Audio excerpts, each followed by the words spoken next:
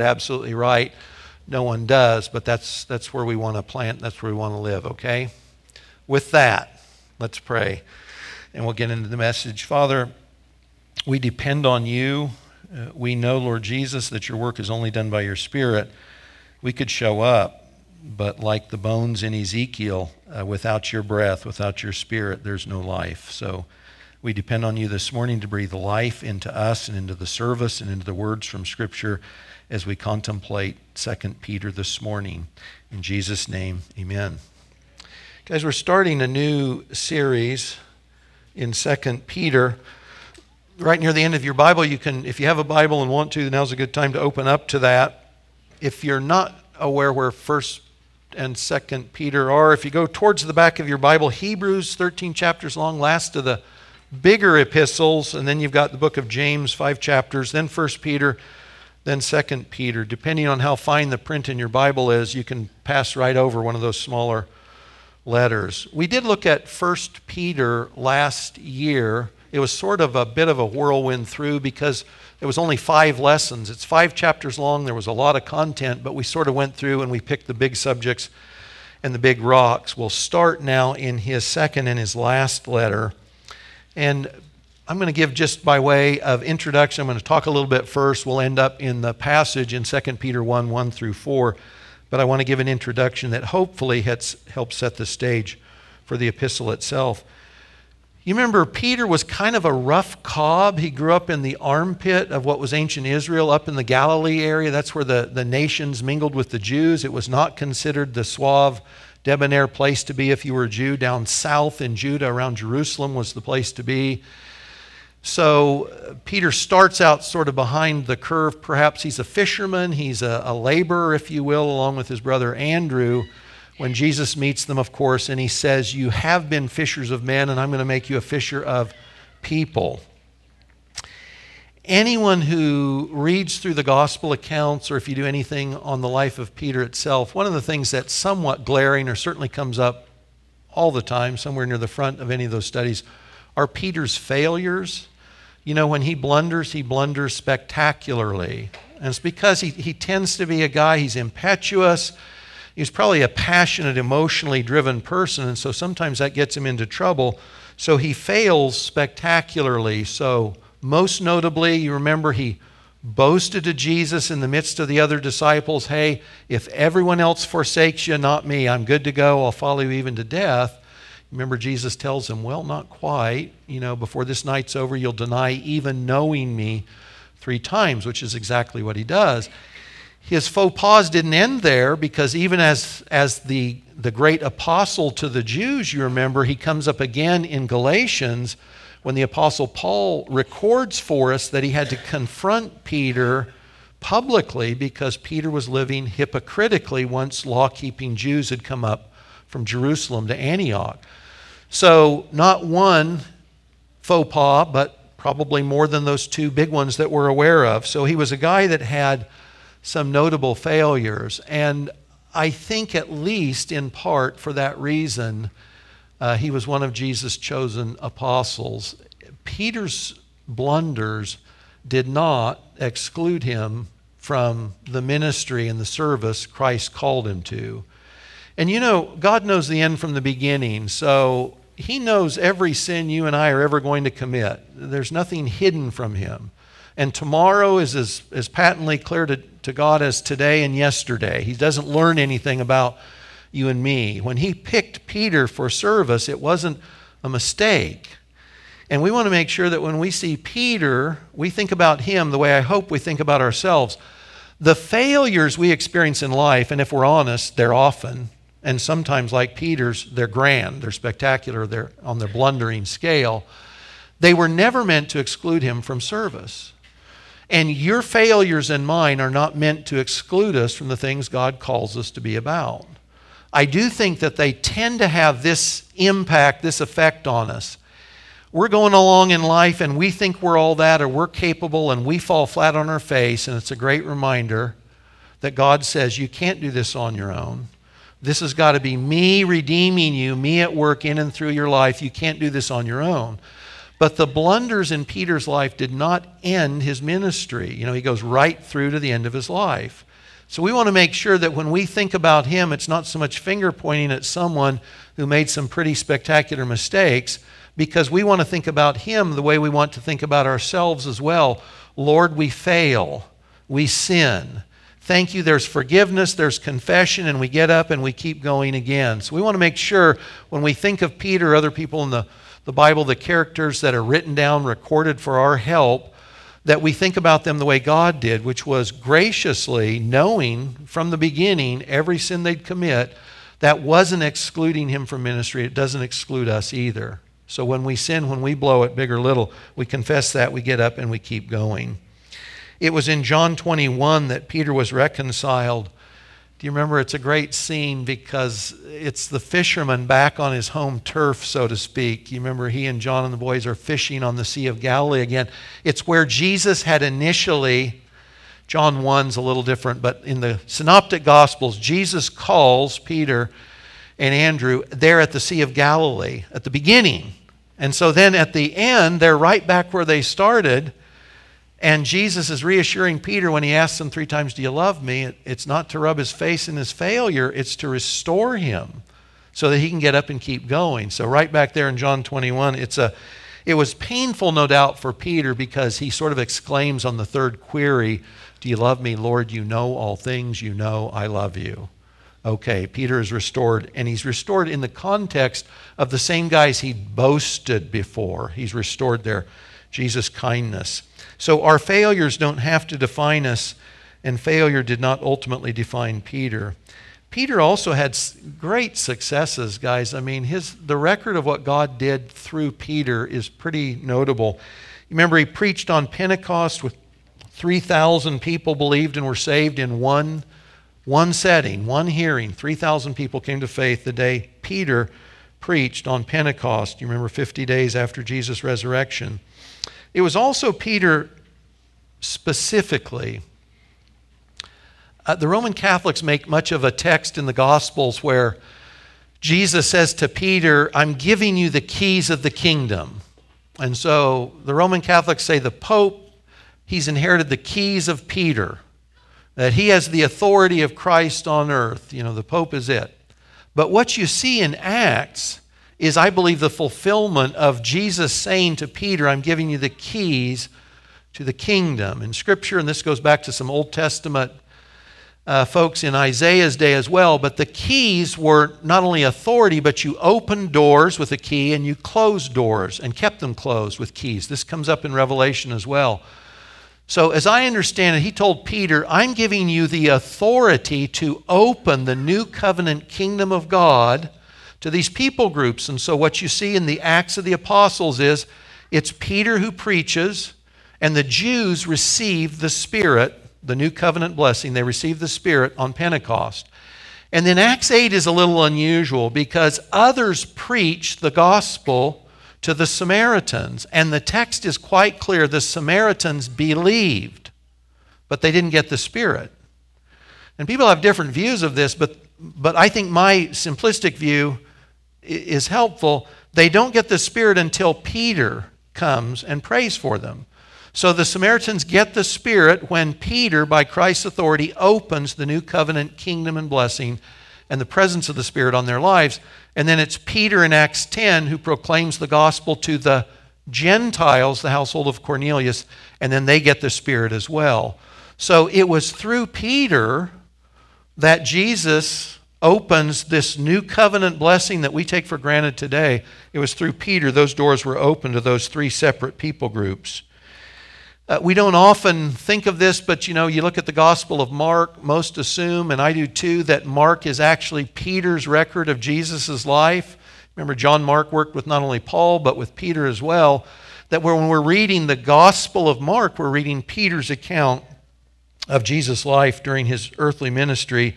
And then Peter, of course, traveled more broadly than his home country, and he ends up in, of all places, Rome. Here's this Galilean fisherman whose life ends in Rome. History tells us crucified upside down when he was executed, gave his final testimony to Christ through a martyr's death. And then maybe most spectacularly to me, so when we see the New Jerusalem, I don't know what this will look like. I have no concept. I mean, Revelation defines some element. When you and I walk up to that great pearl gate set in that big wall, what are we going to see on that foundation of that city? We're going to see Peter's name, because the apostles are on the foundation stones. Their names are recorded on the eternal city. That's a pretty high commendation, isn't it? So I don't know if it'll be Simon or Simeon or Peter or Petros. I have no idea. But when you and I go up to that city, Peter's name is recorded there. And I don't think that's true of any of us in here unless you share his name. So that's high praise indeed.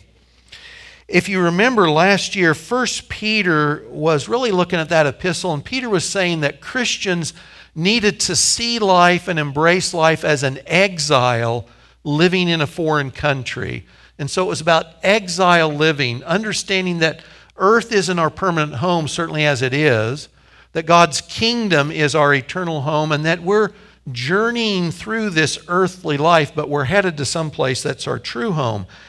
In 2 Peter, he's going to address, again, maybe in a little different way, what does life in exile on this earth look like for us? Now, he talked some about that in 1 Peter, but I think he adds to it in his last epistle. He's writing to the same group. We know that. If you look at 1 Peter 1:1, it's to those who are elect exiles in the dispersion. And then he names a number of places that are in modern-day Turkey, central and eastern Turkey.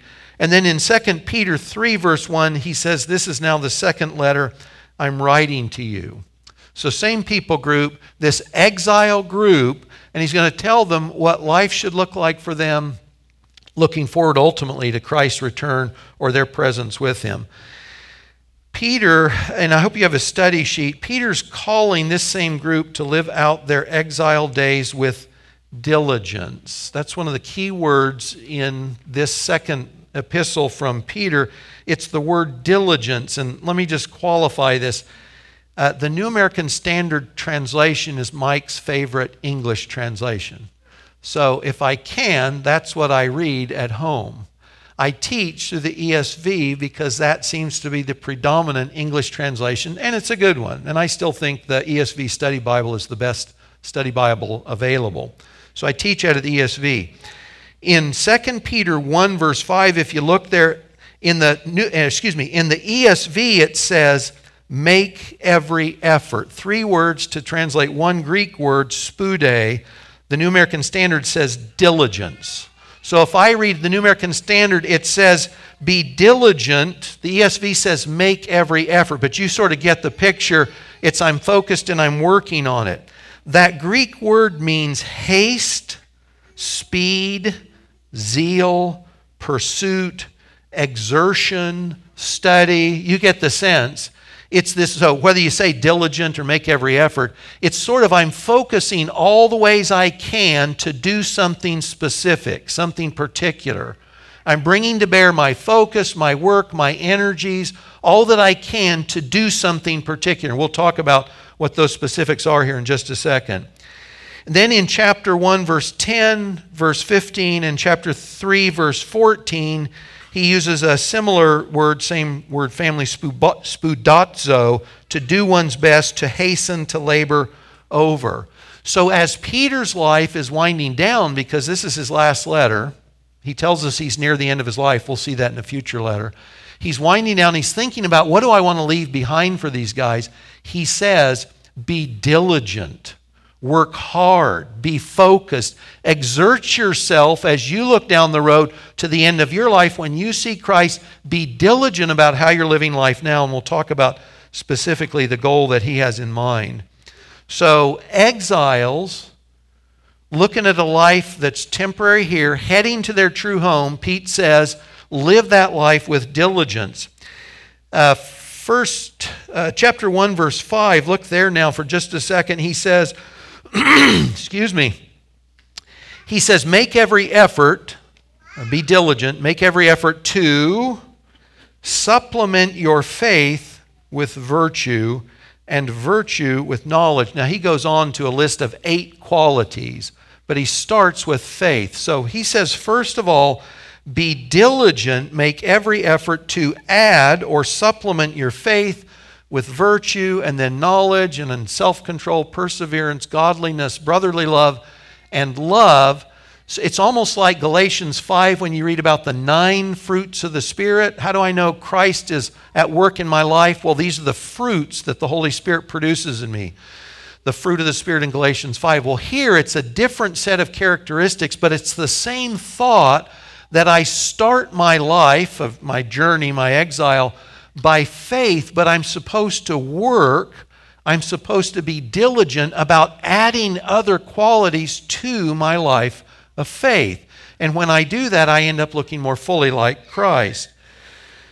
Be diligent, grow in Christ-like formation. If you go down to verse 10, chapter 1, there he says, be all the more diligent to confirm your calling and election.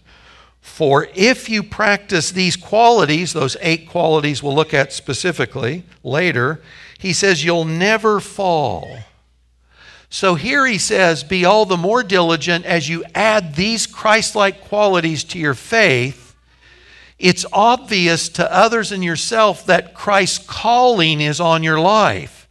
And life seen like a walk, I'm walking forward towards my future joining with Christ.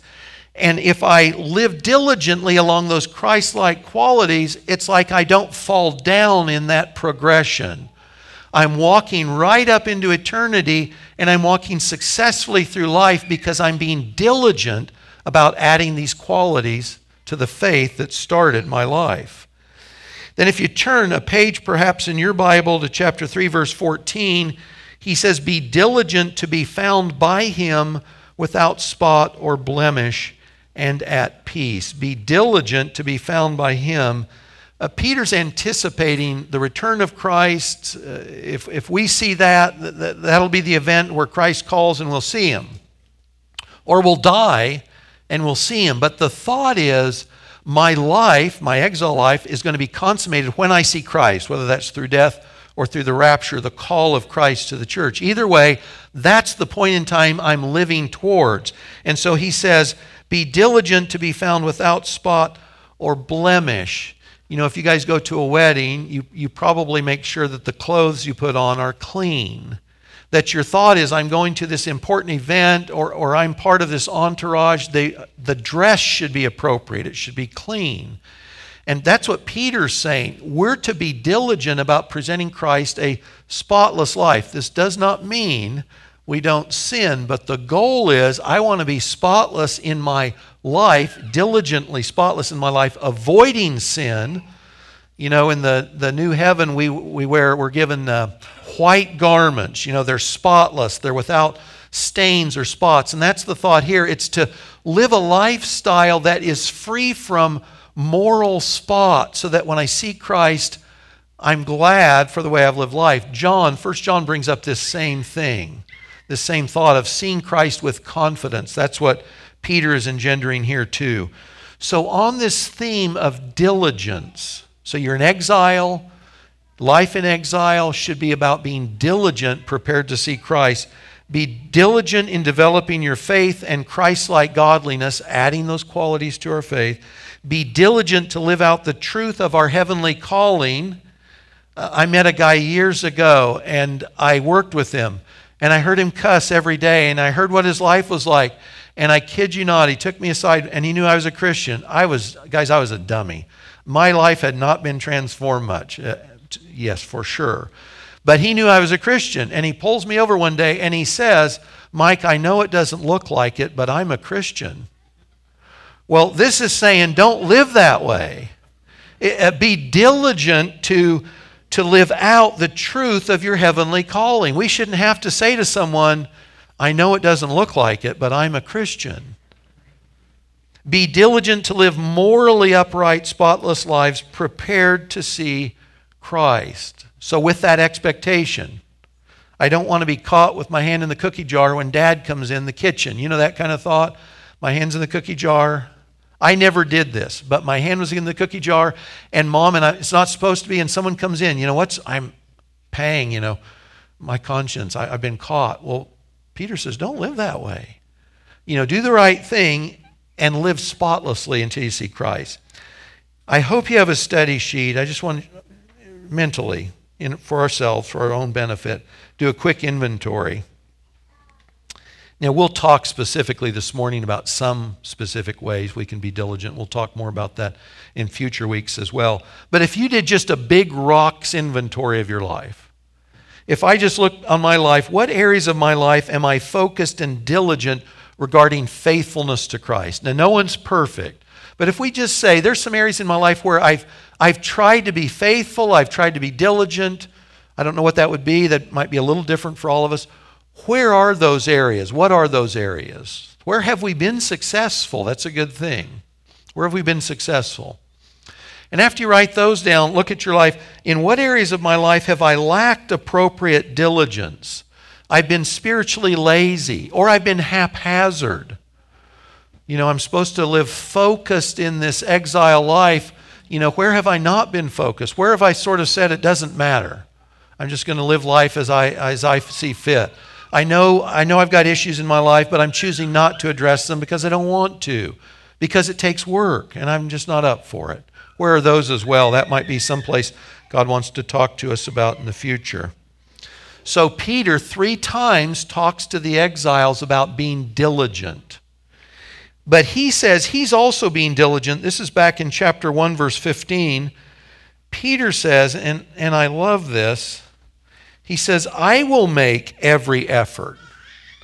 I will be diligent, Peter says, so that after my departure you may be able at any time to recall these things. So Peter knows his life is almost over, almost certainly written from Rome, probably not long before his execution. But as his life is winding down, he said, I am working hard so that after I'm gone, you can recall, you'll remember these key lessons that God wanted me to record so you'd have them in the future long after I'm gone.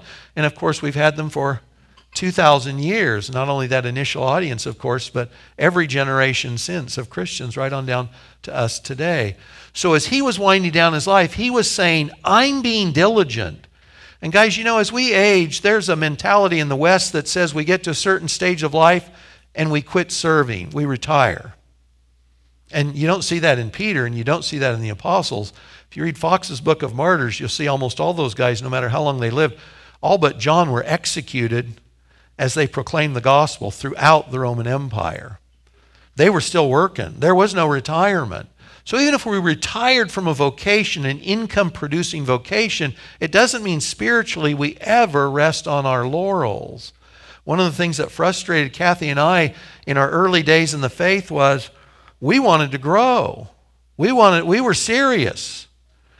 And you know what we couldn't find? We couldn't find almost any older Christians who were interested enough to invest in somebody that wanted to grow. They were very few and far between. Our first Sunday school at Topeka Bible Church, everyone in it was old enough to be our parents. Everyone in that group was old enough to be our parents. And we loved it because they were serious about the faith. And we'd go through these Sunday schools, and those were the folks we hung out with. We want to make sure, too, for our church, we have a lot of young families, which I love. And we've got great families and great guys that the elders of this church are looking forward to at the right time, passing the baton to. I'm thrilled. But guys, as we age, as the older ones of us age, we don't retire spiritually. Peter said, I'm bringing diligence to bear near the end of my life. I'm still working. I'm still focused. I still have zeal about what God wants me to do. So we want to make sure whatever stage of life we're at, none of us are beyond this call to be diligent, not only in our Christ-like transformation, which is the primary thing, but in the ways God wants us to be diligent for the benefit of others, because that was Peter's point on his own diligence. 1 Peter 1:13 says, set your hope fully on the grace that will be brought to you at the revelation of Jesus Christ. And so we say, well, what does a life set fully on the hope of seeing Christ look like? It's a life of diligence, focus, zeal, exertion, labor towards Christ-like formation, and faithfulness. It's a call to diligence. Sounds overwhelming. Consider this. If you hear this morning, you're saying, man, that sounds like a lot of work. I don't know if I'm up for that. I'm already working 8 hours a day or 10 hours a day or whatever. Consider this for just a minute. All of us, we are being diligent about something in life, I guarantee. We're being focused about some area of life. We might be working hard at not working hard. You know what I mean? We're focused. Some of us are highly focused and zealous about hobbies. Hang out with somebody for a while and see what they're zealous about. That's probably where they're investing themselves. Some folks are very zealous about hobbies. Some of us are laboring with focus at our business or a place of employment. I'm not saying any of these things are bad, by the way. Just where is our zeal? Where is our focus? Being zealous in our efforts as a friend or a spouse or a parent. But this would be the thing. And by the way, Jesus isn't a killjoy. I'm not a killjoy. I believe in having fun. I believe in all God's common grace. Christians should be, above all people, able to enjoy the things God's given us to. But think of it this way. At the end of my life, when I look back, did my diligence in my hobbies or the things I just like to do, did they serve the overarching purpose of God's work in my life and God's work through my life? Now, I will tell you, most of us, I think, start with an inflated sense of our own value. Maybe you guys were like me. God was going to save the world through Mike 40 years ago. I don't think it happened. I thought I was going to be an evangelist and God would use me in this way. And you know what you find the longer you walk with the Lord? God's work is not so much through me, it's in me. Because I need transformation, and so do you.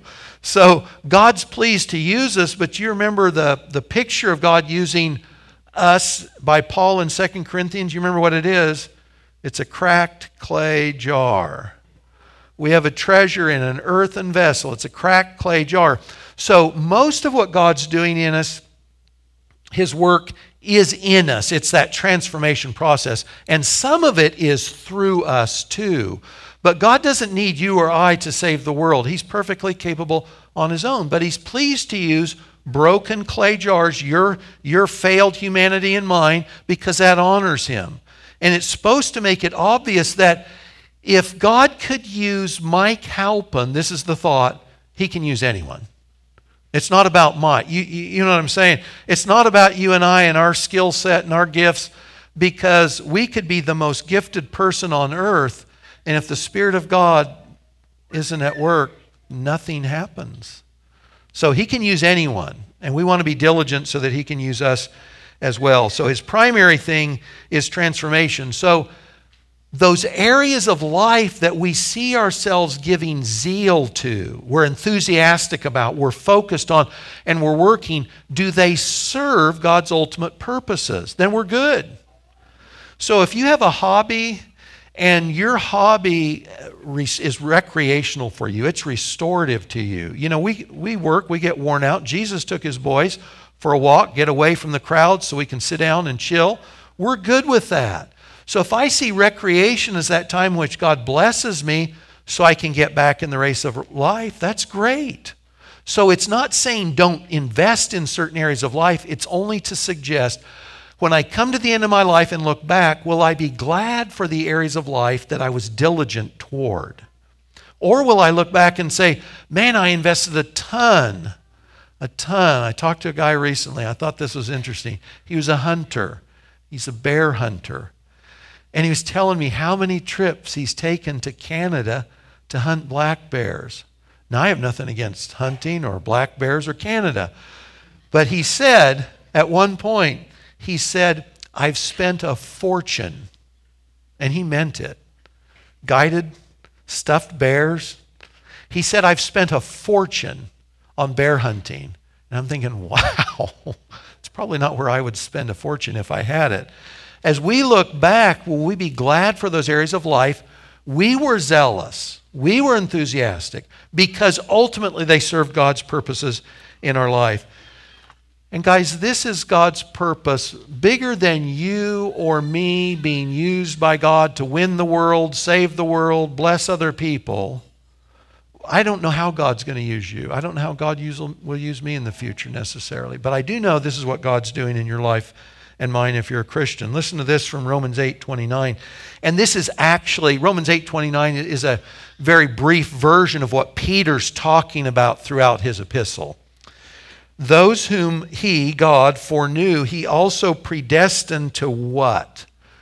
If you're a Christian, what did God predestine you to? He predestined you to be conformed to the image of his Son, in order that he, Christ, might be the firstborn among many brothers.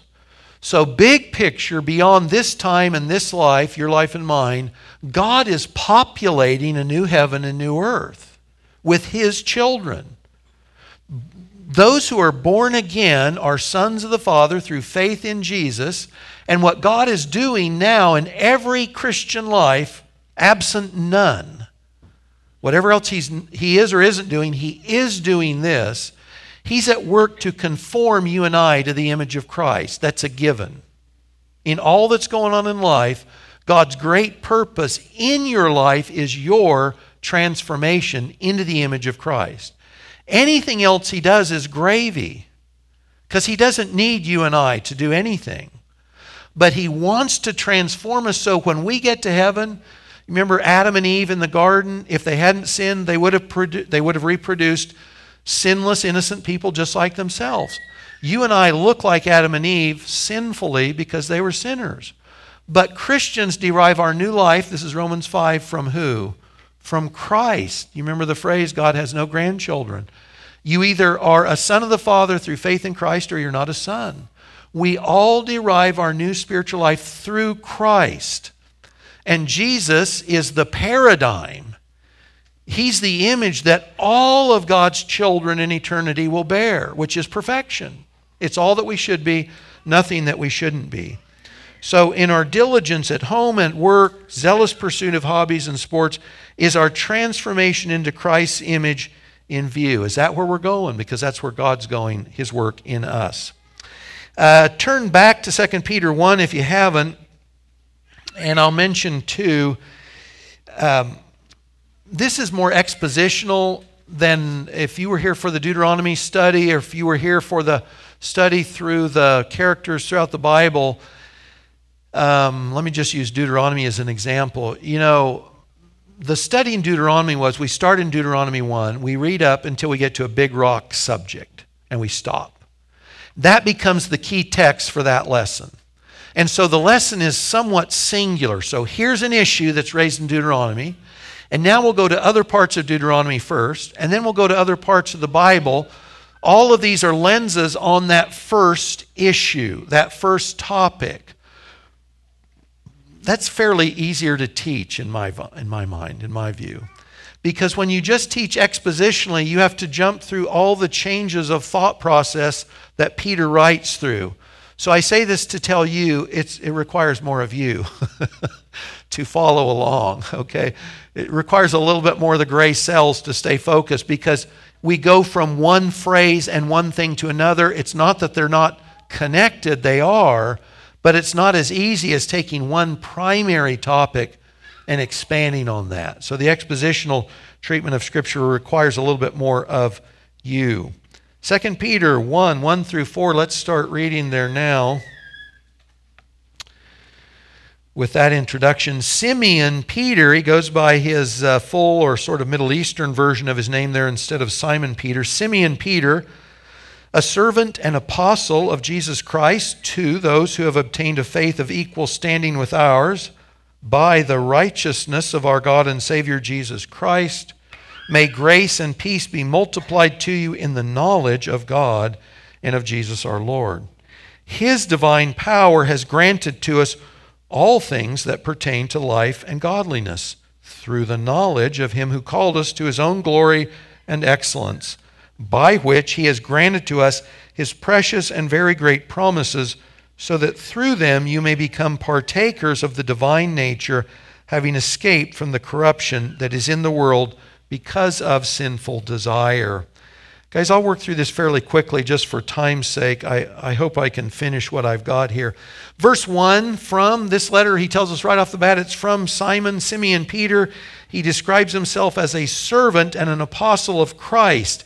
So Peter starts by saying, I'm Peter and I'm a servant. And in the Greek, that's doulos. And you may be aware, doulos can be translated either slave or servant. And you remember in the day in which this was written, slavery was part and parcel of the ancient world, especially in the Roman Empire. So slavery in that day could be along the lines that we typically think of slavery in the southern United States. You remember, so I bought a person, they're my chattel, they're my property, I do with them as I want. That was part of slavery in the ancient world on one end.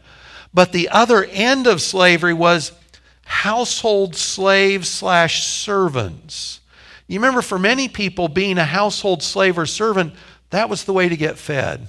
That was the way to have a home. Indentured servants, you remember the law provided someone's a servant and that it's their time's up.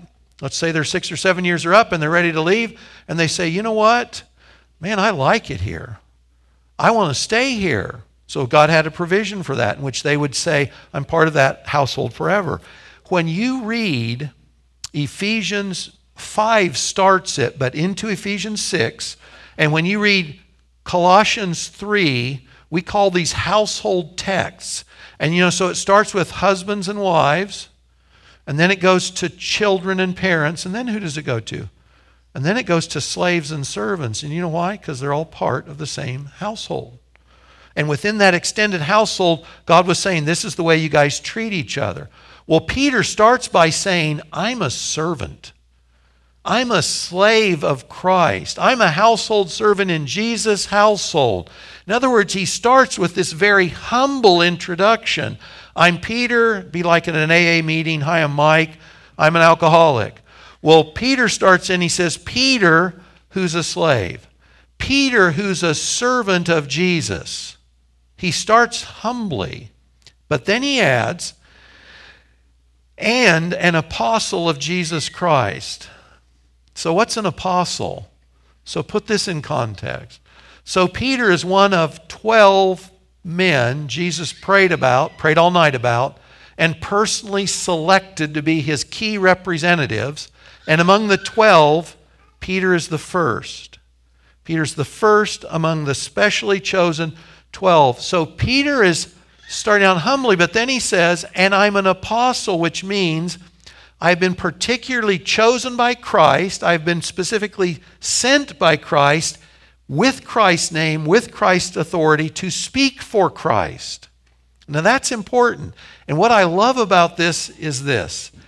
Peter has the same combination that you see in Jesus himself. He brings to bear humility in his exercise of authority. He doesn't say, I'm not an apostle, don't listen to what I say. He says, I am a servant, but I'm also Christ's apostle. So his leadership is a combination of humility with authority. So what you should see in the church today, the exercise of authority in Christ's model is through humility. And I would just warn you, in this church or any place else, Luke 6 says, every student, when he is fully trained, is like his teacher. Who is informing your life? Who do you look up to? And will the people you look up to and take your cues from, will you become more like Christ because of that? And if they don't combine humility with authority, the Christ-like transformation is going to be a challenge. Humility with authority is Christ's model for leadership, and you see that's exactly what Peter's starting with when he writes this last letter. He then says, to those who have obtained a faith of equal standing with ours. I do want to point out carefully, obtained, I could say I hiked hard up the mountain and I obtained a piece of gold. And obtaining there would mean Mike worked hard, Mike went through all this to get something, to procure something for himself. And that is not what this term means. This term means I was given something. I obtained it because God gave it to me. So here Peter says To those, his audience, are those who have obtained, been given, been gifted a faith. This is just like Ephesians 2, verse 8. When Paul is talking about salvation and God's grace, he says the faith, he says you can't boast about that faith because the very faith you have was a grace gift. And that's exactly what Peter is saying here. Paul says it in Ephesians 2:8. He also says this. He says, your faith is just like mine. Peter's the apostle of apostles, and he says, your faith, all of your faith, he says, your faith is of the same kind, the same quality, the same value as mine. My faith isn't any better than your faith. My faith isn't any more elevated than your faith. Your faith is exactly the same kind that I have. And I love that for this reason. There's this sense in which you know that in God's call on us, the way he gifts us spiritually, it's different, isn't it? We have different spheres of influence. We have different levels of authority to exercise. But at the end of the day, the faith, the value of the faith we have, it's all equal. There's no difference. So it's in God's kingdom, there's no second-class citizens. In God's family, there's no less loved children. Sort of the foundation of all that we are, it's equal, absolutely equal across the board. You got to love that the apostle of the apostles is the one saying, your faith, it's as good as mine. Your faith is of the same kind, the same value, the same substance.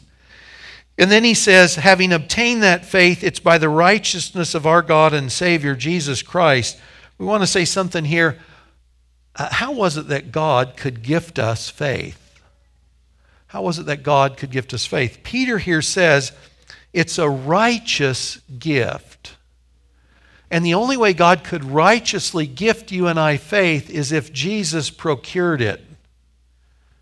If Jesus didn't die for your sins and mine, didn't rise from the dead for your justification and mine, you could not be gifted faith to be saved. Peter says it's a right gift, it's a righteous gift because it comes from Jesus' righteous work of redemption. The gift of faith can be rightly given to sinners like us because Jesus procured it through his own righteous acts of redemption. So God is free to do that. He wouldn't be free otherwise. It's a righteous gift, your faith and mine.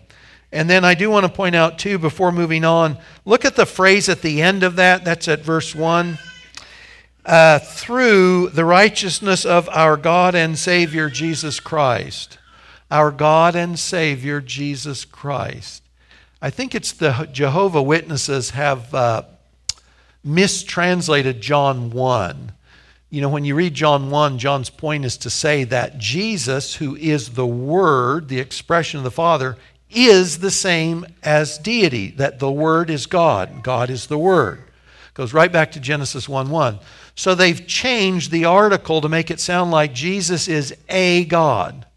He's one God of many gods, which is a mistranslation. The text is clear, but they've changed a verse to try and make it sound like Jesus isn't God, as if changing one verse would make it plain that Jesus isn't God. Peter says here, our God and Savior, Jesus Christ. Our God and Savior, Jesus Christ. It's not our God and our Savior.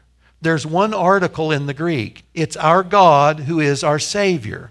So absolutely no ambiguity. Peter says, Peter who knew Jesus, Peter says Jesus is Theos and Soter. He's God and he's Savior. The man Jesus is both man and God. It's an unambiguous claim.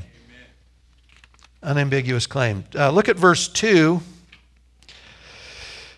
Guys, I'm going to have to race through a couple of points here. Let me see. What should I highlight? Let me highlight this. Grace and peace. If you look in verse 2, grace and peace be multiplied to you in the knowledge of God and of Jesus our Lord. Another key word in 2 Peter is knowledge. In the Greek, gnosis and epignosis. And it generally the thought is, it's not just that I know a math fact, 2 + 2 is 4, The thought is, it's personal. It's that I've experienced something. It's I know, like, do I know the president? And I say, well, I know who the president is, but that doesn't mean I know the president. But if I sit down with the president, I eat with the president, I chat with him, I fish with him, whatever, I'd say, oh, I know him. I've hung out with him. Well, that's the kind of knowledge Peter's talking about. That term comes up 7 times, and the issue is, and this is key, your transformation into the image of Christ is dependent on your knowledge of Christ. This isn't about a merely intellectual exercise. And it's not merely an academic pursuit. It's that you know Christ. It's that you know Christ. And Peter's theme is this: the more fully you know Christ, you'll be like Christ.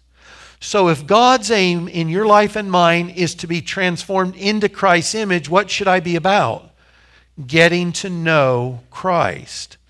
Guys, as believers, we can exist as believers for decades and not look very much more like Christ than we did when we began, depending on the focus of our life, depending on where our diligence and our zeal and our enthusiasm was spent. But if God's great purpose and plan in your life is conformity to the image of Christ, the way He does that is through the knowledge of Christ. To the degree that you know Christ, you'll bear His image in this lifetime. To the degree that we don't know Christ, we cannot bear His image lived out. Now, when we see Christ, Scripture says we'll be like Him. The transformation will be complete. But God's work in this lifetime is still that transformation, and it comes through knowing Him. And how do you know Christ? So if knowing Christ is a thing, how do I know Christ? So I pray, don't I? I'm talking to the Lord. That's the relational aspect. I'm talking to Christ, and hopefully you guys were praying regularly. And by praying, I don't mean God bless so-and-so and so-and-so. That's not what I'm talking about. God bless so-and-so, absolutely. But let's have a conversation with the Lord about the things that are on our heart. That's relational. And what would the other half of that communication be? We would read our Bible. We would meditate in our Bible. We would meet Christ in the text of Scripture. And not to get smarter and not to impress anyone else, to know Christ.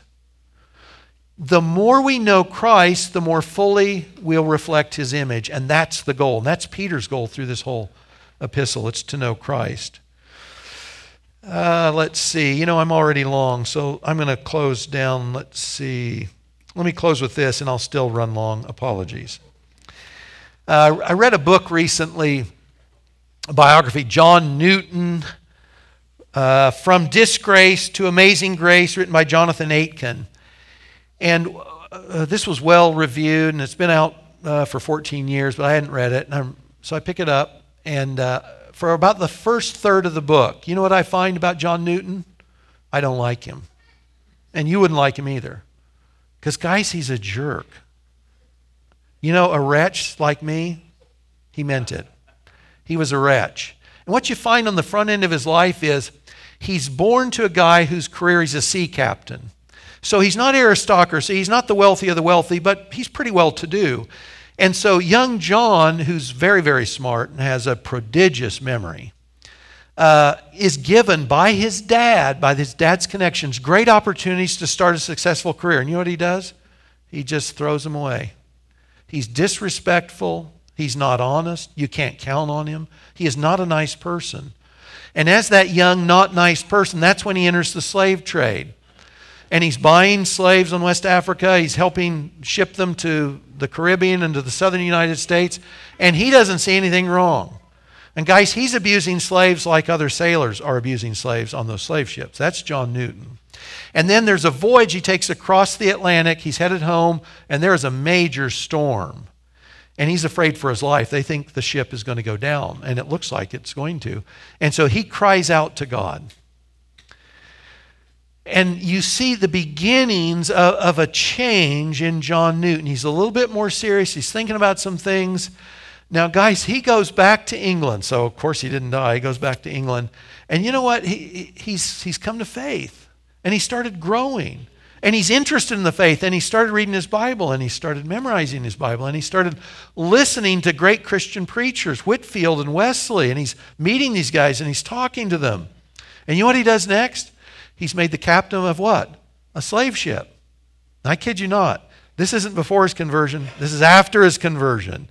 He's the captain of a slave ship. He buys slaves in West Africa. He delivers them to the Caribbean and to our southern states. And he thinks he's doing okay at this point. And I would say, I think they said on record, his commuting of slaves across the Atlantic, at least on one, there was no loss of life, which was highly unusual. You could lose a third, a fourth, a half of the slaves on your ship. They overloaded them so badly. But you know what he's doing in the cabin while he's transporting slaves? He's reading his Bible. He's studying sermons, and he's growing. And when he gets back to England, he takes on a job he's a government official in Liverpool, and he's traveling the British countryside listening to all the great preaching he can. And what you see by the end of his story is this. I was so convicted and so encouraged. You end up with this lovely paradigm of humility and authority. This guy who was just the most thoughtful shepherd you would ever find. I mean, for the people in his church, you remember William Cooper / Cowper was this hugely smart, talented, fragile Christian. He lived with John Newton for more than a year. Newton helped him when his faith was just, he thought he was being consumed by the fires of hell, literally. He was put in an insane asylum.